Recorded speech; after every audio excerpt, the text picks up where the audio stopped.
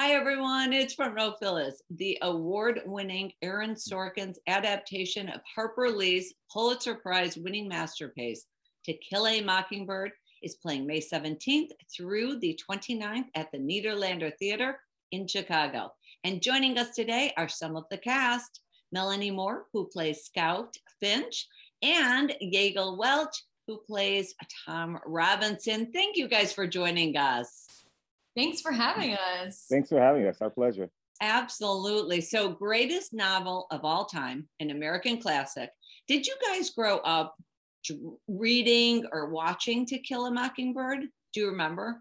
Yeah, I'll take it first, Yael, if you don't mind. I read the book for school, and I do remember it being, I think it was in middle school. I could be wrong. It could be like early high school, but I do remember it being something that I read ahead of sort of like, you know, the required reading timeline, you know, like it was like, usually those things were like, oh man, I'm reading Beowulf. Like, gosh, this is going to take forever. But it was like, you know, I read it very quickly. I loved the book.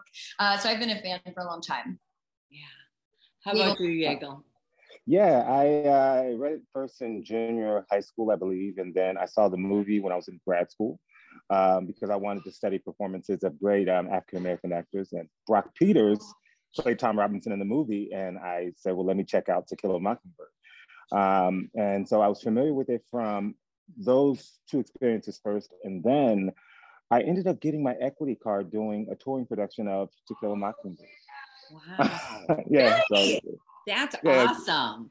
It's been in my life for a while. It was a very transformative story because it, I think for me, it speaks to us all having a common human experience. It sort of unites cultures across different ethnicities to come together because we all see this injustice that's happening in this story. And it's always spoken to that. It breeds a large sense of communal empathy. And that's what I take most from it. That's amazing. You know, how does it feel to be telling the story around the country? You know, is the response, you think, different in different cities? Absolutely.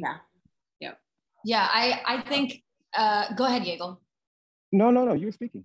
Well, I just saw, I always love listening to Yaegel because he's so smart, but I'm like, wow, I didn't know you studied that in grad school.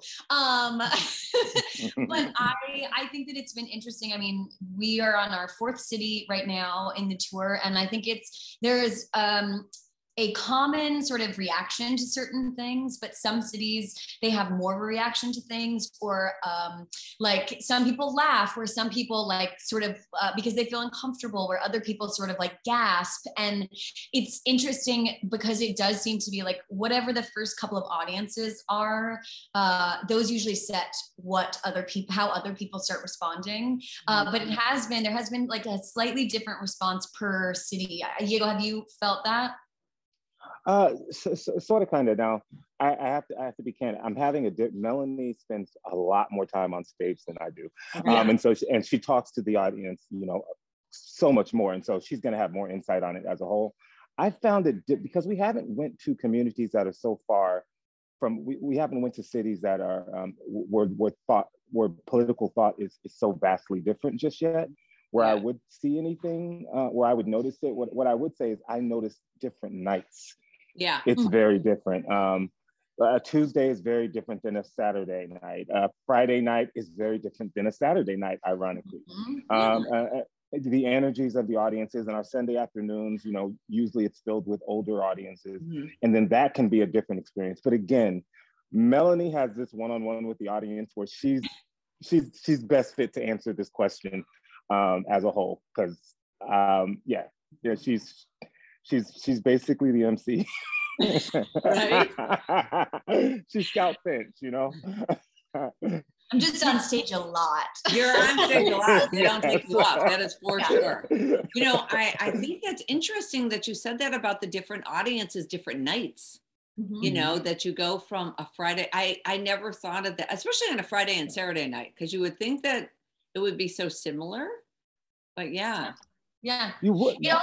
It depends on like how much they've had to drink too. Yes. Like, I'm not trying to be like, funny, sure. but it's true. It is funny, but it is true. Like if an audience is feeling like a little bit tense, like, on like a Tuesday, like they've been to work, they came straight after work, they're going to be a little bit like stiffer. They're not going to necessarily laugh as much or engage as much versus like Giga was saying, like Saturday night, like that is a very different night. Like they haven't had work all day. They may have had like a boozy brunch, like, and they're going to feel way more empowered to laugh, to cry, to make comments, to yell back, or, so it is a very interesting, and like Giga was saying, I have a lot of relationship with the audience throughout the play. So he's totally right. Like, you can really feel about different audiences based off of the day and city. You guys have, Giga, what's your favorite scene?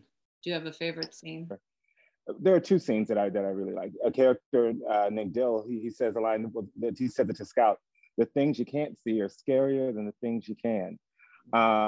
And I just love that moment of profundity that he sort of drops on Scout, and I watch Scout analyze it and go, "Oh, that's not really so dumb," because it's true. What we're afraid of is mostly the things we can't see, the things we don't know about other people. Right. And then there's another scene with Calpurnia and Atticus where we get to see their relationship first. We get to see, because it's not a typical servant employer relationship. They're more like family, and we sort of get to see the nuances of that. And it's kind of pleasant to see because by the end of the play, they sort of help each other grow into better people. So, and they're both just really fun scenes. Like the first act is so funny, and then Aaron Sorkin has done such a beautiful job of really lifting the audience up, and then go into the heartbreaking stuff. So your heart is like wide open, and you've been filled with laughter, and then all of a sudden you're sort of like, oh, how do I pick up the pieces? And the characters on stage feel that ride every single night with the audience. And so, I have different favorite parts every night. Right. I always love the big court scenes because everybody is on stage, and I have less to do in those moments. But I love getting to see everyone like being alive, and it's always so fun when there's a whole bunch of people on stage because inevitably something happens and people are like, ooh, trying to catch eyes across the stage. Right. And the energy. Daniel knows I love that. Yeah. Well, thank you guys again for joining us, and we cannot wait for opening night. To Kill a Mockingbird opens on May 17th through the 29th at the Nederlander Theater in Chicago. Thank you guys, and we can't wait to see you next week. Thank you. I asked it the first time I met him. I said, "Tom, I got to ask you why you were doing chores for free for Miella Ewell." Tom said, "I felt sorry for her." I said, "No, you can't say that. Say it looked like she could use a hand." Now, he didn't need any explanation. He knew that a Negro man can't feel sorry for a white woman, even if he sees that she's taking care of a house and 7 children with no help from her drunk and abusive father, that a simple act of compassion would be seen by this jury as an insult. We can't go on like this. We know that. So let's hasten the change. Let's hasten the end of the beginning. Let's do it right now in Macomb. Let's begin by restoring this man to his family. Let's begin with justice. You know what happened on November 21st. You know it. Don't do this. Let him go home. In the name of God, just let him go home.